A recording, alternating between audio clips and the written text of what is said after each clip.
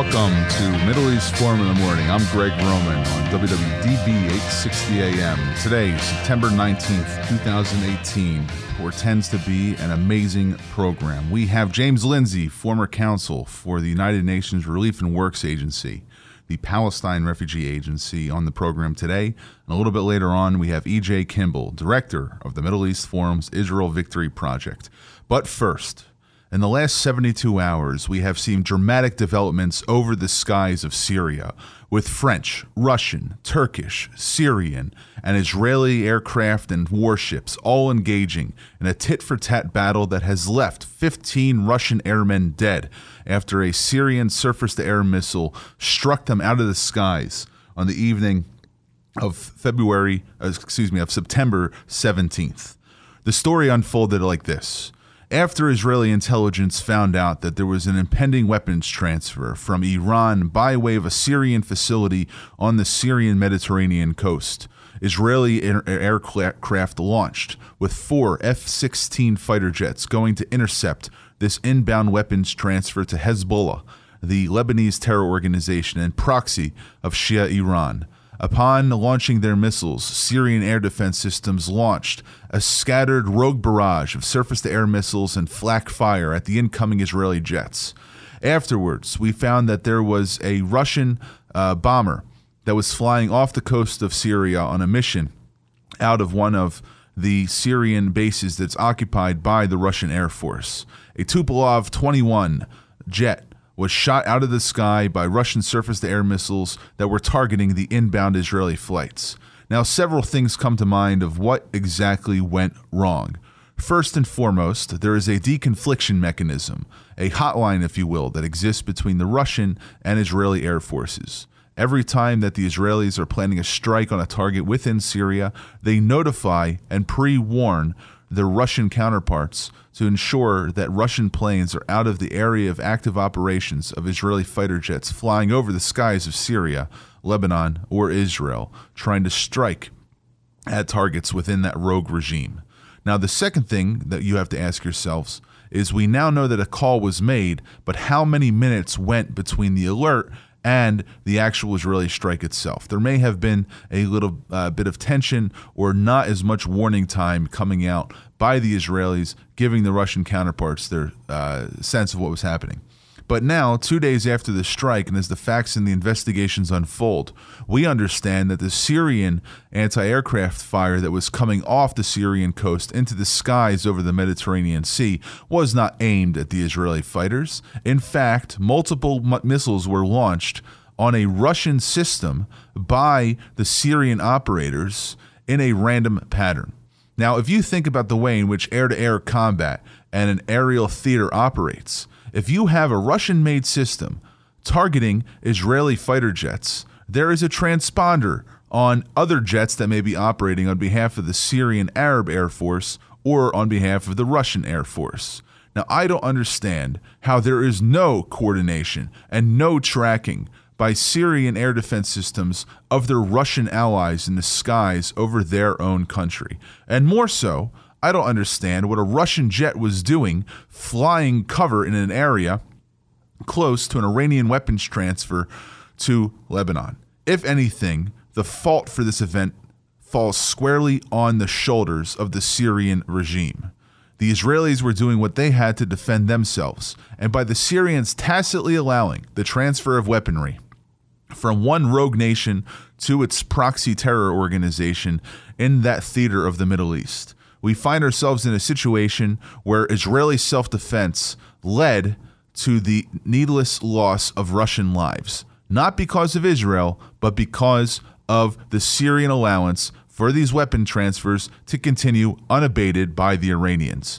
Now, this isn't the first strike carried out by the Israelis, but it is one that we find ourselves looking at that they tacitly admitted in an admission that came on the morning of September 18th, just yesterday. The Israelis expressed great reservation over the Russian loss of life, but again, placed blame squarely on their Syrian opponents. Now, this is a very heated time in this area, and we talked about the French and the Turks and some of the other actors that are in that area. After we have a talk that was concluded on Monday in Sochi, an area of southwestern Russia, between President Vladimir Putin of Russia and President Recep Tayyip Erdogan of Turkey. Now, Russian and Turkish troops are set to enforce a new demilitarized zone in Idlib, the last canton of Syrian rebel control in that country, which will require certain rebels on a jointly agreed list that the Turks and the Russians come up with to vacate their presence from a demilitarized zone that's now being set up between the Syrian regime forces and Syrian opposition forces. Putin told a news conference with Erdogan that the agreement was that all heavy weapons would be withdrawn from this new buffer zone, and that he called radically minded rebels, including the Al-Nusra Front and Hizb al-Tahrir, would have to pull out of the zone. The Russian Interfax news agency quoted Russian Defense Minister Sergei Shoigu as saying there would be no new offensive for now. The demilitarized zone, which comes into force on October 15th, will be between 15 and 25 kilometers wide and patrolled by mobile units of Turkish paramilitaries and Russian military police. Now, moreover, after this confliction in the sky was supposed to be ameliorated by a deconfliction mechanism and this agreement between the Turks and the Russians on the ground, there's one notedly absent party, and that is the Iranians. If anything, the conference that took place a week or two ago in the Sochan talks, rather in the Astana peace process, which is between the Turks, the Russians, and the Iranians, the main hegemons in non-Kurdish Syria, the Iranians were not present at this conference. President Hassan Rouhani of Iran did not attend this conference over the Idlib province. Does this mean that Iran's influence is waning in the country? Certainly not. But if anything, the Turks and the Russians are now sick of their castigating behavior, which only 48 hours ago led to the downing of a Russian plane. Moreover, in Syria, they're holding their first municipal election since 2011 amid tensions with the country's self-administered Kurdish region, which is refusing to allow polls to take place. Polls open on Sunday in government-controlled areas with more than 40,000 candidates standing for 18,478 council seats. You can guarantee that all of those different candidates are, in one way or another, reporting directly to Syrian President Bashar al-Assad.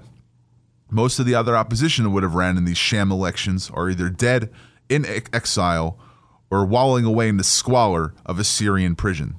The Kurdish self-administration is refusing to include North Syria in the elections. Its officials say they want a federal Syria that respects their autonomy from Damascus. Moreover, Israel on Monday released photographs taken by its new Ofek-11 spy satellite of sites located deep within Syria, including Syrian dictator Bashar al-Assad's palace, in an apparent threat to the regime. Later on Monday, the strikes that we just spoke about at the opening of the program took place. Now, in the wake of this hostility and this renewed conflict in northwest Syria, we see that the Turks and the Israelis are actually now back-channeling negotiations 4 months after Turkey expelled Israeli ambassador to Turkey, Eitan Naeh, following the death of 61 Palestinian protesters during the March of Return riots. The two countries are conducting secret talks in order to normalize relations. According to Israeli and Turkish officials, if there will not be another last-minute crisis, the two countries are expected to return their respective ambassadors after the Jewish high holidays. After these messages, we'll be joined by James Lindsay, former counsel of the United Nations Relief and Works Administration. The intellectual backbone of American Middle East studies has provided a rationable excuse for individuals trying to promote an anti-American agenda. We see that those individuals who are in Islamic studies and American Middle East studies programs at some of the most major American universities find themselves justifying the behavior of America's enemies overseas and promoting domestic threats that harm us here at home. If you want to go and learn more about Campus Watch, the Reader's Digest of American Middle East Studies, check us out on Campus Watch at www.campus-watch.org. Every day, the men and women of the United States Marine Corps demonstrate their commitment to defend the American way of life. Since 1775, we have served our nation as a force in readiness. Get some rear security. From combat operations to humanitarian assistance in every corner of the world. No matter where the mission takes us today, or wherever our country needs us tomorrow, we always remember the land we call home. As Marines, we take a stand for each other, for our nation, for us all. The few, the proud, the Marines.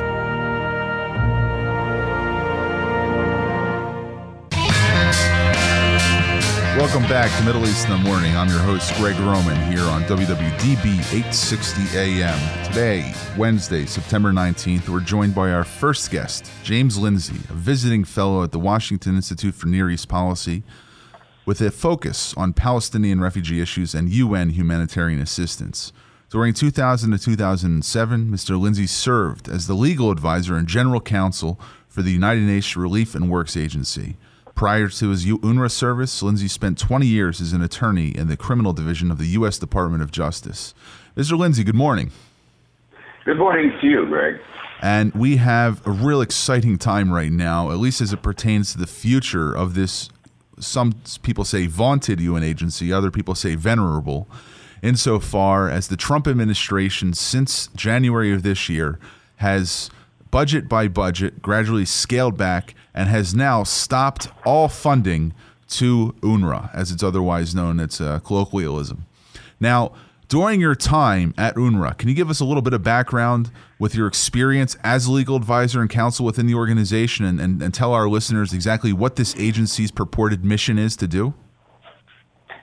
Well, I came to UNRWA after a number of years at the Department of Justice. But part of my time in the Department of Justice, I had been on loan to an organization called the Multinational Force and Observers, which monitors the peace treaty between Egypt and Israel and is funded by Egypt, Israel, and the United States.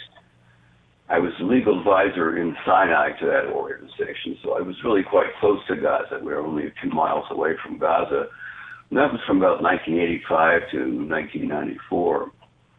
When I returned to the area in 2000, it was as a lawyer for UNRWA, that is the United Nations Relief and Works Agency for Palestine refugees in the Near East. My time there was a bit strange because I was a Westerner. There were other Westerners, of course, in UNRWA. UNRWA has approximately 30,000 employees, of which roughly, it varies, but roughly between 150 and 200 are internationals, that is, they're non-Palestinians. So, first place, I was one of the internationals, so one of the relatively few people in the organization. But also I was an American, and the American interaction with Palestinians has always been somewhat fraught. So it was an interesting experience. I came to the organization with a generally pro-Israel view, and that also may be somewhat unusual in the organization. I did not find it a difficult place to be, other than wanting to be careful not to sound overly pro-Israel amongst my colleagues. God forbid you could express your own opinions. Well, it was a situation in which one could do that, but that would make one unpopular. Right. It's like being pro-Trump in New York City or something. Right. Only on Trump Tower could you express those kind of opinions. So when you were serving at UNRWA, there were several events that took place that affected U.S. diplomacy there. I'm reminded of the bomb attack on a State Department convoy that took place in Gaza. Was there any fear by being a U.S. national working for the UN agency responsible for Palestine refugees during the beginning of the Second Intifada, during that attack on that convoy?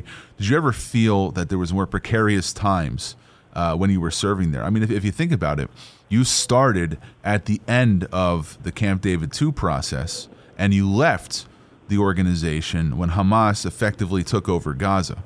So what transpired during those 7 years that you think was maybe not just the biggest hurdle to overcome professionally, but in terms of what the organization's mandate was? And did you see a change in that during that escalation in violence and transfer of control?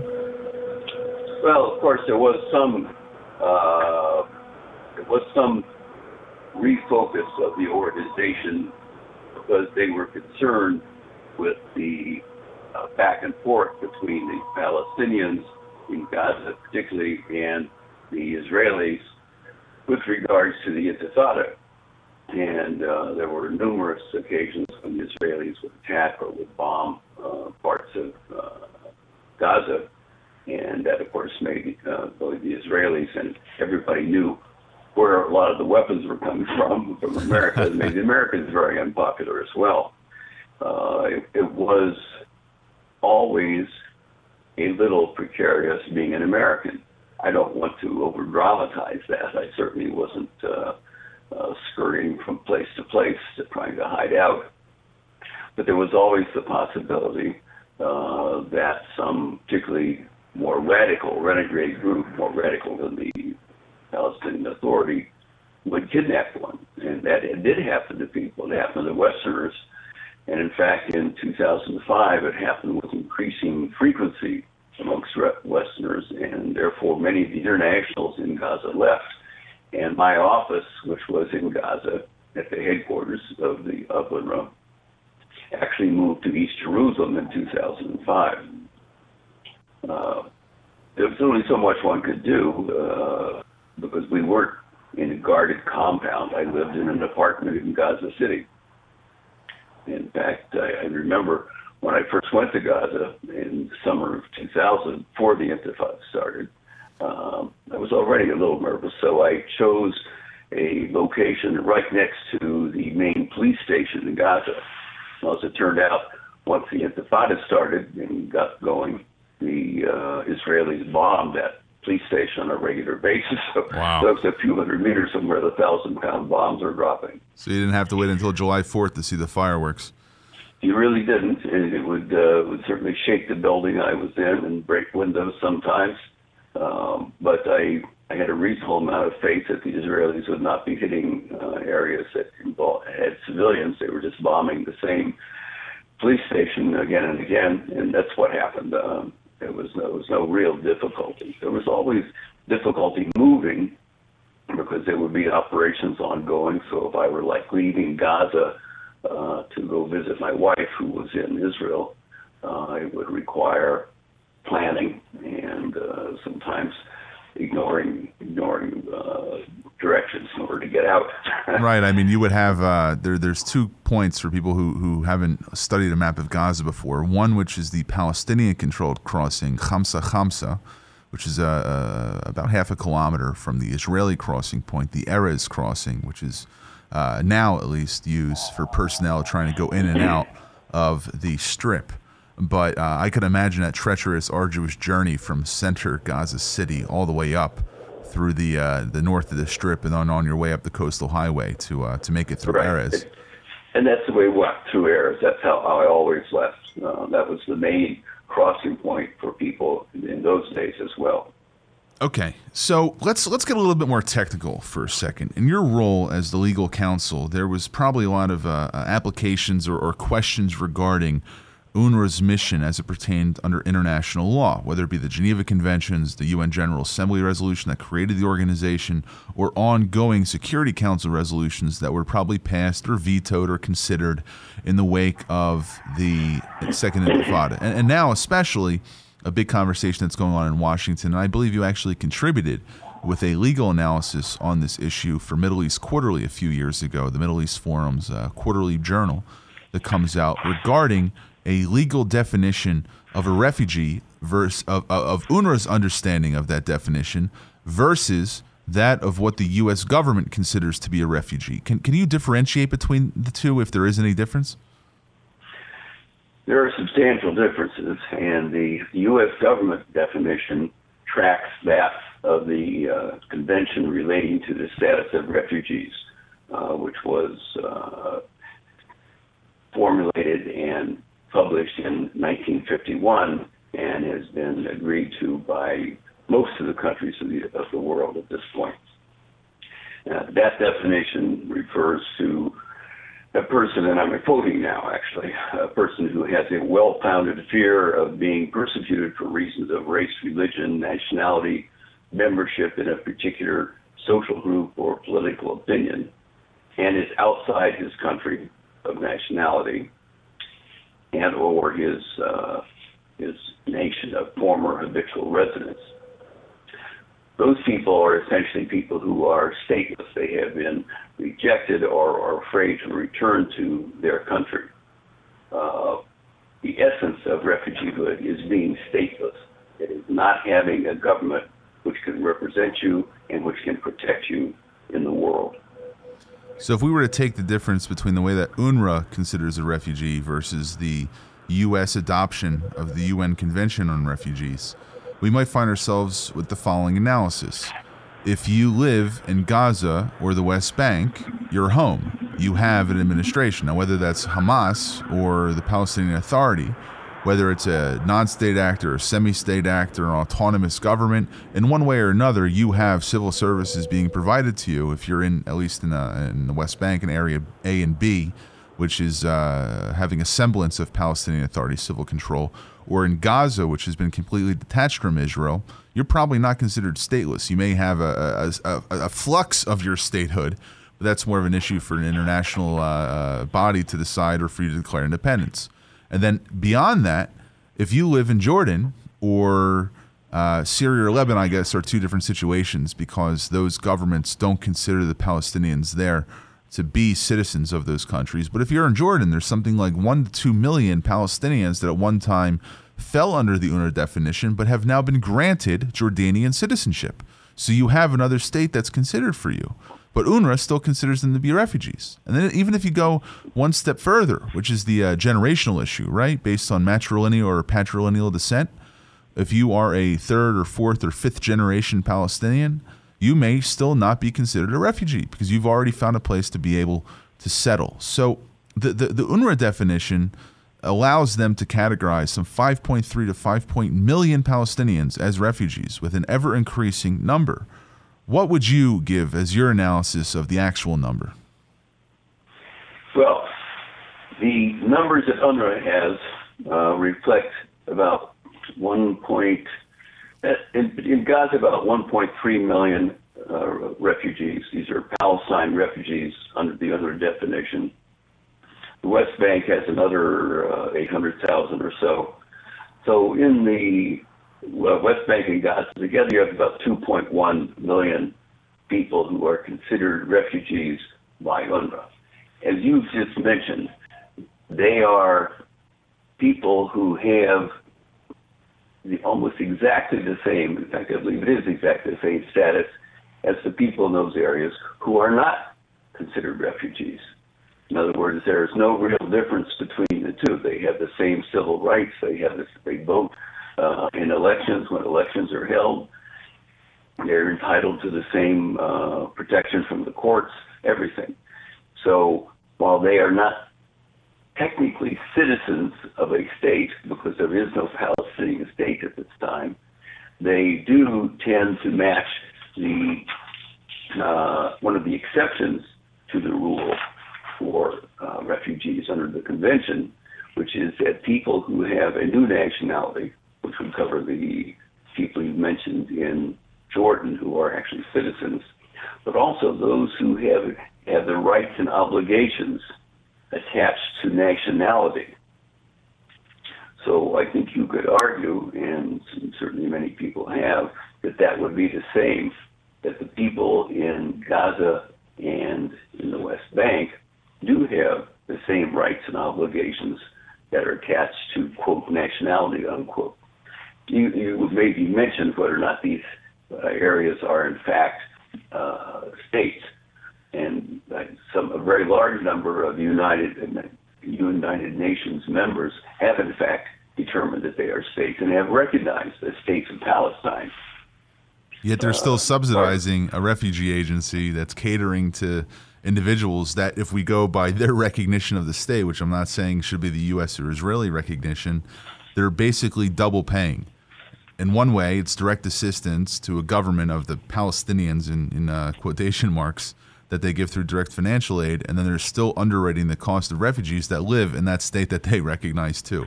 So it's sort of double dipping. It's true, but it's not really double dipping because there are different groups of people.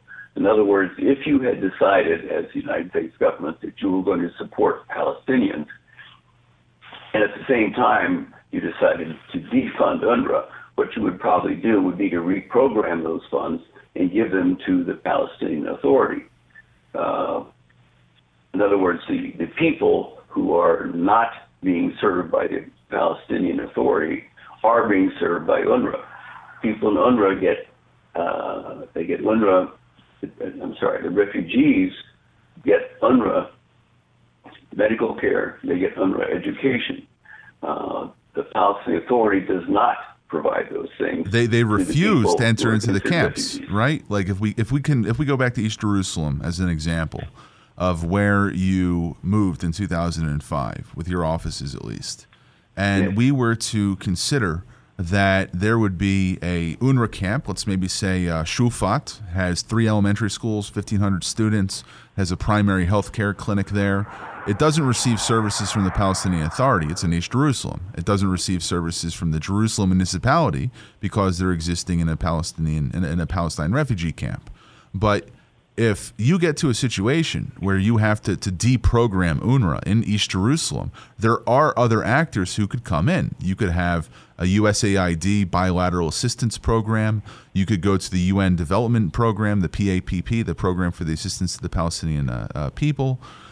You could have the Jerusalem municipality come in and provide school and healthcare services. And if you want to extend that into the West Bank, like you said, the PA could pick up the slack. They probably wouldn't because of political reasons, but even if they didn't, there's still examples of hundreds of private institutions ran by Palestinians for Palestinians, whether it be in healthcare, in education. I mean, 4,000 kindergartens exist in the West Bank.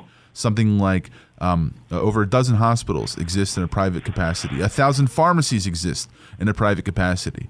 So if anything, it's as if though there's a need for the refugee aid to transition to either development or humanitarian aid to Palestinians in need, not to pick up this refugee definition. Do you think that that's a likely outcome of the U.S. cuts? It's difficult to tell. What has happened has been that the Americans have undoubtedly, and we don't know the details of what the Americans and the Palestinians and UNRWA have been discussing. But it appears that during the first year of the Trump administration, there was a back and forth with the Trump administration trying to insist upon some reform of UNRWA to eliminate some of the difficulties which many people have identified and which you have alluded to, in fact. That appears not to have been successful. It appears that in January of this year, the Trump administration cut half of the scheduled payments to the normal budget of UNRWA. That was supposed to be $125 million, then he withheld $65 million. So the Trump administration apparently became irritated with the UNRWA on being unwilling to introduce the sort of reforms that the administration felt was necessary. In the latter part of January, they withheld another $45 million that had been scheduled to be paid for emergency operations. Again, trying to demonstrate to UNRWA that there would be consequences for the failure to reform, which had been urged upon them for the last 12 months. And it looks like those consequences have come, and now we have a situation where the U.S. is not giving any money over. But I think that if we look at this issue in the months ahead and we can have you back on the program, maybe we'll have a little bit more of a story to dissect and to analyze. Mr. James Lindsay, thank you for joining us this morning. My pleasure. Thank you very much. Have a great day. You too. Next, E.J. Kimball.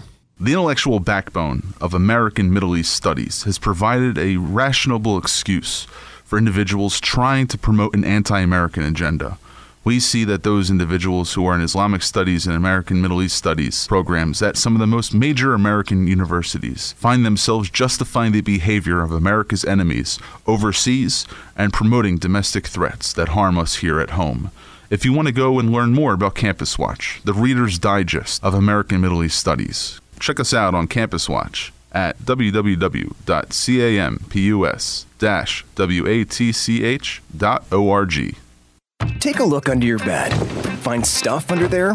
What about jobs? No? Now try your basement. There's a pair of overalls that overall you're not so into anymore. A perfectly good laptop that hasn't seen your lap in months. And even more stuff. But still no jobs? Well, you really have both. See, stuff is defined as household articles considered as a group. Sometimes this stuff is no longer needed. Wait, no longer needed? That can't be right. Because remember those jobs you were looking for? Those are really needed. And they're the stuff inside your stuff. Even inside that winter coat that moved with you to Phoenix. Our job is to unlock those jobs. And it starts when you donate your stuff to your local Goodwill. Here's how we do it. When you donate to Goodwill, we sell your stuff to provide job training for people right here in your community. So just by teaming up with Goodwill, you help create jobs. And isn't that worth parting with the leftover keytar from your 80s cover band? Goodwill. Donate stuff, create jobs. Find your nearest donation center at goodwill.org. A message from Goodwill and the Ad Council. Welcome back to Middle East in the Morning. I'm Greg Roman, your host here on WWDB 860 AM. Today is Wednesday, September 19th. Joining us is E.J. Kimball, the director of the Middle East Forum's Israel Victory Project. Previously featured on the show, E.J. is a foreign policy and national security consultant with over 10 years' experience working in Washington, D.C., having recently served as executive director of the Israel Allies Foundation and currently serving, as I said beforehand, director of the Middle East Forum's D.C. operations and its Israel Victory Project. EJ, welcome back to the show. Thanks, Greg. Good to be on. How are you? Doing all right. We are pre-recording this program. As you know, Wednesday the 19th is the Yom Kippur, the Jewish Day of Atonement, the holiest day on the Jewish calendar. So you and I will be sitting, if we're behaving well, in synagogue tomorrow, 12 hours into the fast when our listeners are hearing this, and hopefully we won't be too hungry. Hopefully not. No. So, EJ, it's been an exciting summer in terms of what's been going on in Washington, D.C. as it pertains to Israel, the Palestinians. I mean, let's look at the list of actions that the Trump administration has carried out just in the past 18 days since the announcement of that funding cut to UNRWA, the Palestine Refugee Agency. One, just a few days ago, all PLO and Palestinian Authority bank accounts have been frozen in the United States. Two, the PLO's ambassador to the United States was recalled back in May by the Palestinian Authority. His family's visas were stripped last Friday, and now his wife and two children have been forced to leave Washington. Moreover, we find that all aid money going to Palestinian and Israeli coexistence programs have been cut. We find that all monies to the Palestinian Authority through direct assistance has been cut, save a $45 million security package, which is meant to keep the peace between Israelis and Palestinians. It looks as if, though, close to $1 billion that had previously been given on a per-annum basis by the United States to the Palestinians is no longer in play. Can you give us a little bit of an analysis of how we got to this point and what it portends for the future? Sure. To really put it simply, this is about President Trump taking a realistic approach to the conflict, which is to discontinue the examples of past presidents, which would look at the actions of the Palestinian Authority, which would undermine coexistence, it would undermine the peace process, yet we continued to give them funding, and not just continued, we would increase the funding. If only we could give them more, maybe then they would moderate their behavior and become better partners in the future. President Trump has injected this reality into the situation. He's, recognized the reality that Jerusalem is the capital of Israel. He's moved our embassy there. And the response from the Palestinian Authority has been so outrageous that they refuse to even talk with the negotiators on the U.S. side, that President Trump has just said, well, if you're not going to play the game, if you're not going to engage with us, why are we giving you money? We give this funding to the Palestinian Authority in order to try to bring about peace. If they have no interest in coexistence and recognition of Israel, why bother? And, really just taking a step back here, as you know, I run the Israel Victory Project, and this idea that Daniel Pipes had had put forward in a commentary article last year in January, he laid out certain steps that should be taken by the U.S. government that would enhance and enable an Israel victory here. And many of those steps have actually been implemented by this administration. So let's dig into that a little bit. I'm looking right now at an article by Richard Falk, the former UN Special Reporter for Palestinian Human Rights. Such a position does exist. And he says here in an article in Foreign Policy Journal on September 11th, that came out on September 11th, which was a description of Daniel Pipes' alleged role in Trump's peace plans. And I quote, "What may be worse than Trump's bombastic boasts is that here or there seems to be malevolent logic that underpins this mad proposal that springs from the ultra-Zionist imagination of Daniel Pipes. It was Pipes months ago, using the Middle East Forum as his ideational vehicle, issued a call for what he named a victory caucus. Pipes, an intelligent and trained scholar, reasoned that the Oslo diplomatic track had failed badly as a means for ending the conflict via negotiations. He coupled this conclusion with the historical assertion that prolonged conflicts between ethnic antagonists rarely end by compromise or accommodation. They end with victory on one side and the acceptance of defeat by the other side." Do you think there's some merit to Falk's logic? Do I think that there's merit to his logic? No, or the claim that he says that the Trump administration, maybe not his logic per se, but his claim that the Trump administration has been reading Daniel Pipes for the last 2 years. Well, I think that does make a lot of sense. Look, there's people within the administration that have been known to the Middle East Forum since before President Trump came in. Jason Greenblatt, David Friedman, Jared Kushner, Victoria Pipes, who worked for Senator Ted Cruz. These are all people who have known of the Middle East Forum and have read the work of the Middle East Forum prior to entering office. And this is, in some ways, it's nothing more than just logic. It's looking at a situation, the Oslo, as mentioned in the article, Pipes reasoned that the Oslo diplomatic track had failed badly as a means for ending the conflict. Of course it did. What did the Palestinians give up? The Israelis gave up a lot, but the Palestinian side didn't give up anything during Oslo. They gained. They just received. So they have no incentive to give. They've learned a lesson, sort of like a child who's not behaving well, and you threaten to take away their dessert, and they keep behaving poorly, but you give them their dessert anyways.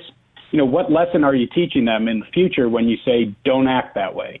And the Palestinians, when they keep rejecting Israel and they keep down this path, the response has been from the U.S., the international community, from Israel, is maybe if we just give them some more, then they'll change their behavior, which is obviously not the way to do this. So it's a very simple logic in a lot of ways.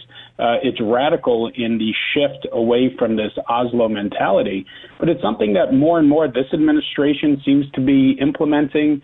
Many in the D.C. policy community are understanding that if you're serious about ending the conflict, you have to start talking honestly about it and not just hopes and dreams about what the future can be like, but looking at the reality and seeing what you can make of it. So making that point, I think, a little bit more clear, at least coming from opposition within the Zionist camp here in the United States, not just professors of human rights like Richard Falk, but also focusing on some critiques that came from within the pro-Israel community in the United States.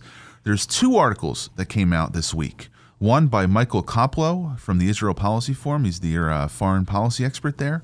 And another from Abe Silberstein, the writer who is also writing for the Israel Policy Exchange. Now, let me give you 2 quotes, one from Silberstein and then another from Koplow.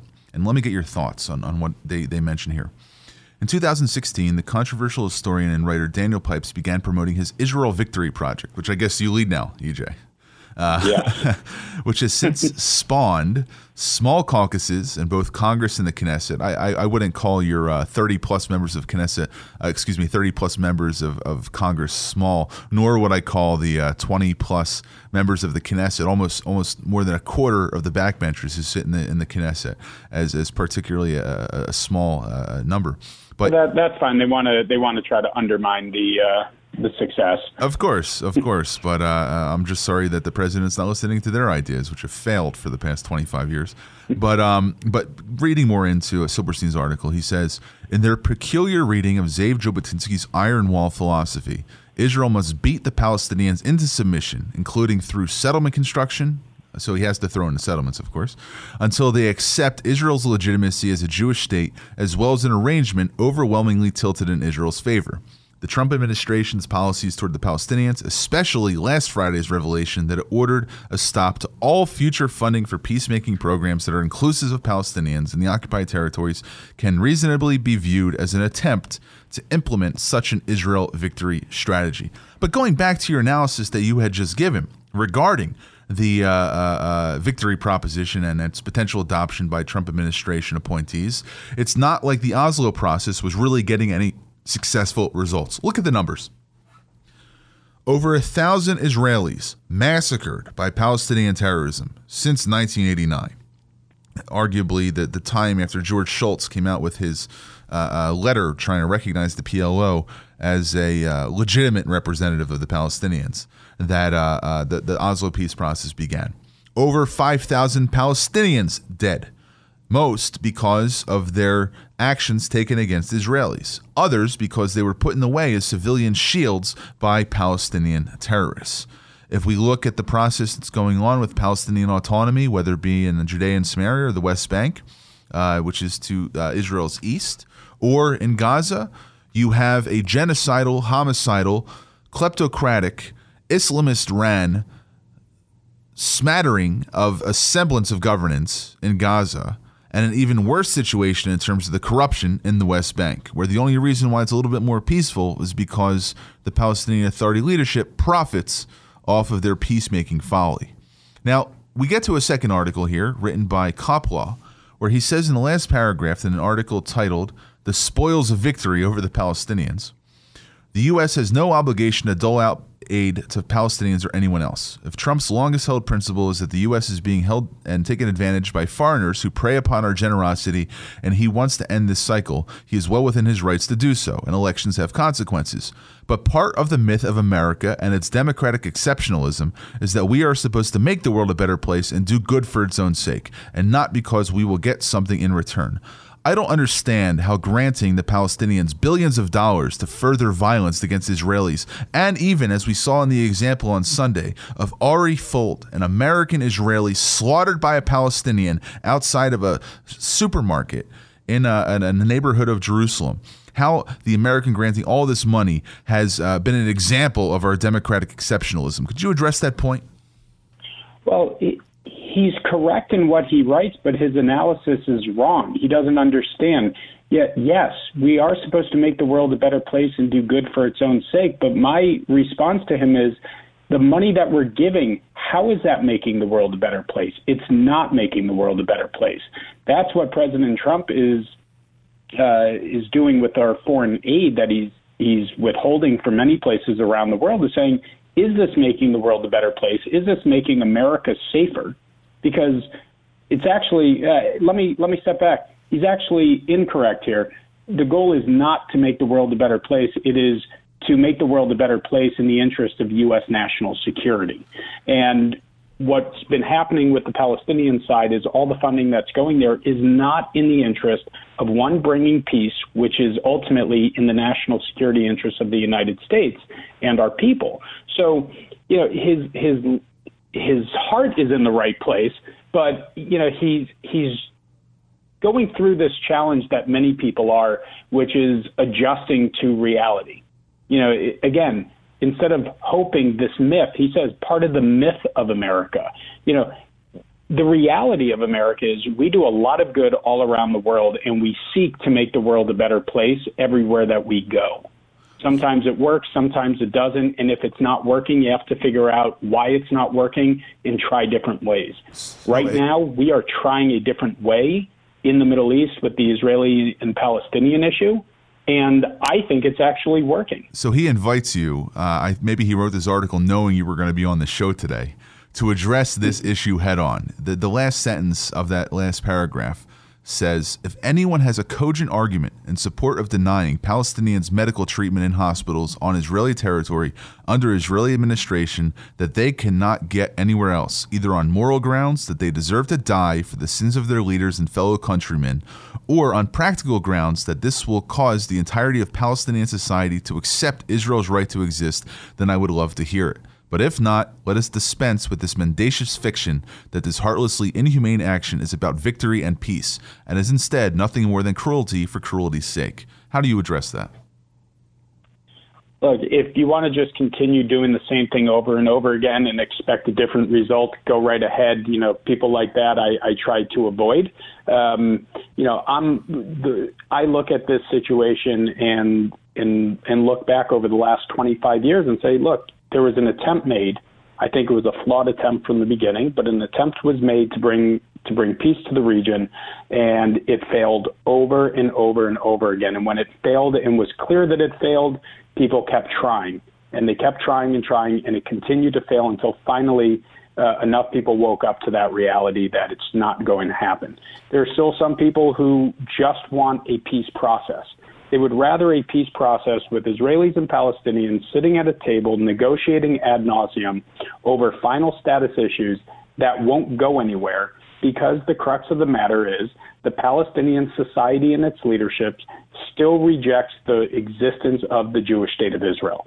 That is why there is a war being waged for over 70 years over the right of that Jewish state to exist. Until that ends, you can keep funding everything you want. It's not going to change the mindset of the Palestinian people and their leadership.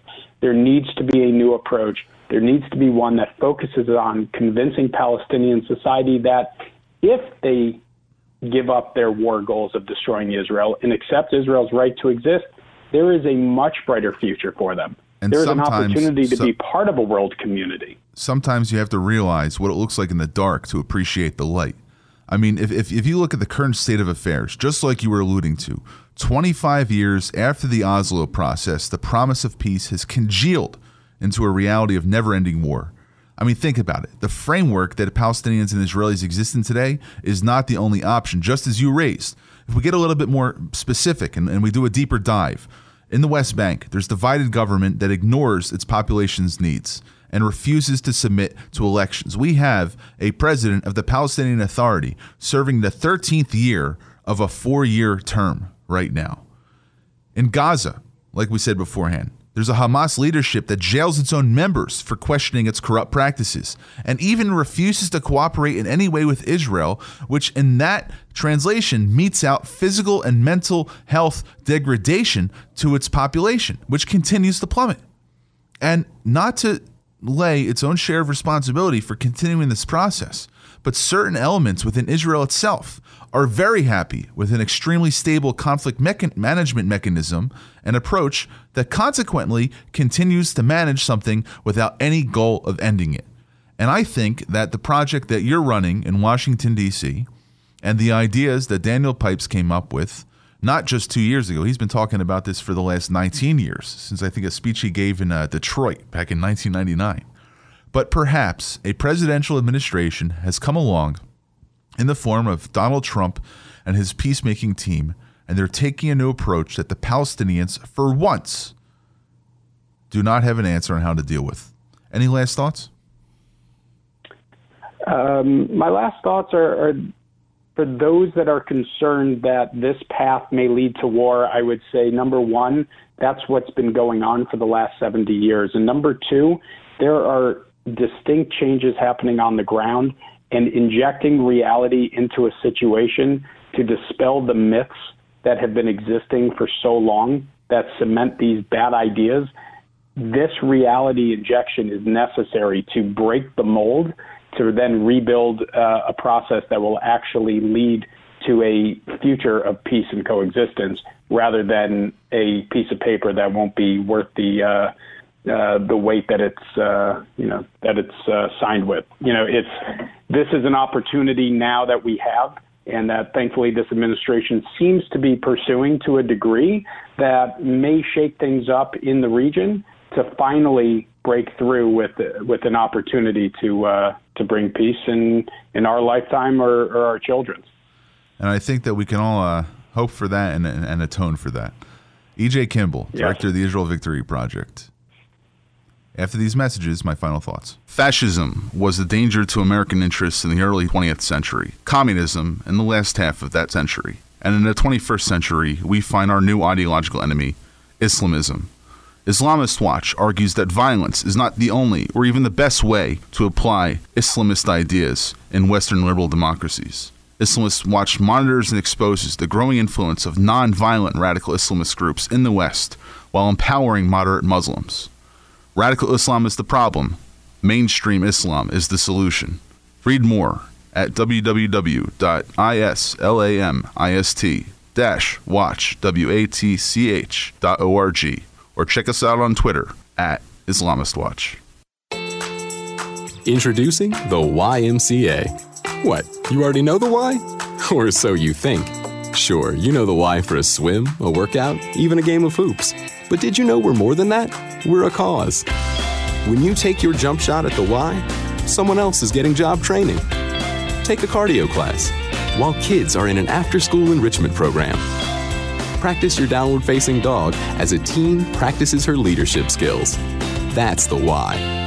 We work with people no matter their age, income, or background and give them the opportunity to learn, grow, and thrive, all with one simple goal in mind, to strengthen our community. And we've got so much more that does just that. So while you might think of the Y as that place for lifting weights, we're also about lifting entire communities. Introducing the Y. We're so much more than a place. We're a cause. Visit ymca.net/more. Welcome back to Middle East Forum in the Morning. I'm Greg Roman. You're on WWDB 860 AM. What a fascinating interview that we had with E.J. Kimball regarding the Israel Victory Project, and a little bit of less reticence that we got from James Lindsay, and a clarification on what it means to be a Palestine refugee. Ending today's broadcast, I thought that I would share some thoughts regarding the subjects that E.J. brought up on the proposition of an Israeli victory over Palestinians. And what that basically translates to is not a hardened defeat of the Palestinian people, but a defeat of their ideology, which demands that Israelis, in one way or another, are pushed into the sea instead of being able to leave a coexistence and a peaceful coexistence with their Palestinian neighbors. Starting in March of this year, the Great March of Return to Jerusalem started, a human wave launched by the Hamas terror organization against the Israeli-Gaza border every Friday after the end of prayers at local mosques throughout Gaza. Israel offered countless amounts of assistance to the Gazan population, but time after time was rejected by Hamas, which allowed its people to suffer while refusing Israel's help. What was the answer to Hamas's rejectionism? At first, it was just being able to use nonviolent means against these masses of tens of thousands of protesters that were coming across the Palestinian-Israeli divide there on the Gaza border.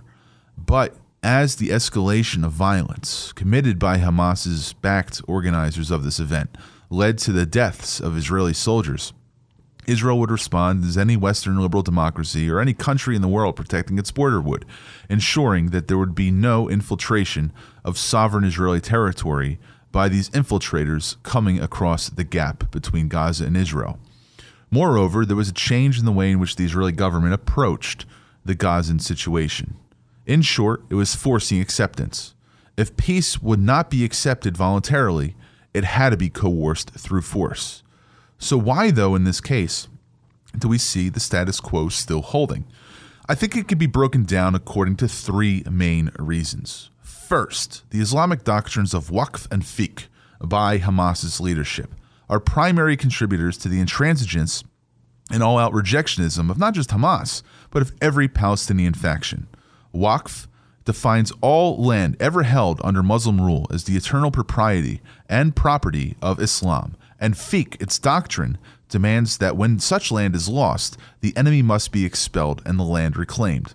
If we look at examples of former Islamic conquests against areas which are now held by Christian or Jewish or other sovereign dominion, we see that in Spain, there's no Moroccans calling for a return to Andalus.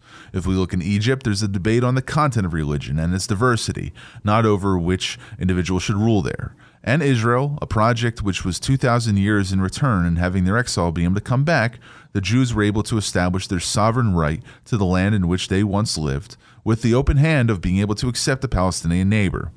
The Israelis have accepted it. It's time for the Palestinians to do so as well. But it's not just the Palestinians that are offering a sort of intransigence to the Jewish national project. We also have international organizations like we talked about earlier, primarily UNRWA, that serve to perpetuate the Palestine refugee myth and narrative, validating and protecting it in the eyes of the international community. Similarly, the UN structure ensures that this trend continues by giving more than 25% of its member states a veto in the form of a Muslim voting bloc. And lastly, it's not just the Palestinians and international organizations that have to be held to account. The management and mindset of certain elements within Israel's security leadership, its government in some sectors and security services in some sectors, has resulted in an unwillingness to make the difficult but necessary decisions to move beyond conflict management towards conflict resolution and victory. Now, if we look at Syria and Iran and Iraq and Turkey and the meddling of foreign actors like Russia and the European Union, and even in some cases the United States, we have to realize that there is no shortage of problems in the Middle East. But I think that if we find Turkey and Israel being able to work together, not Turkey under Erdogan, but a future secular Turkey going back to the greatest moments of the Ataturk regime, and Israelis actually being able to have the gumption to tackle their Palestinian issues, with new like-minded and potential allies of Saudi Arabia, the Gulf Arab states, of Egypt, and of other potential allies, Israel will be able to stand on its own with U.S. backing and finding its new allies. But there has to be a cataclysmic shift in the way it has its strategic foresight and its thinking going forward into this new Jewish year. This is Greg Roman, Director of the Middle East Forum, with Middle East Forum in the Morning, Wednesday, September 19th. Thanks for listening. Have a great week.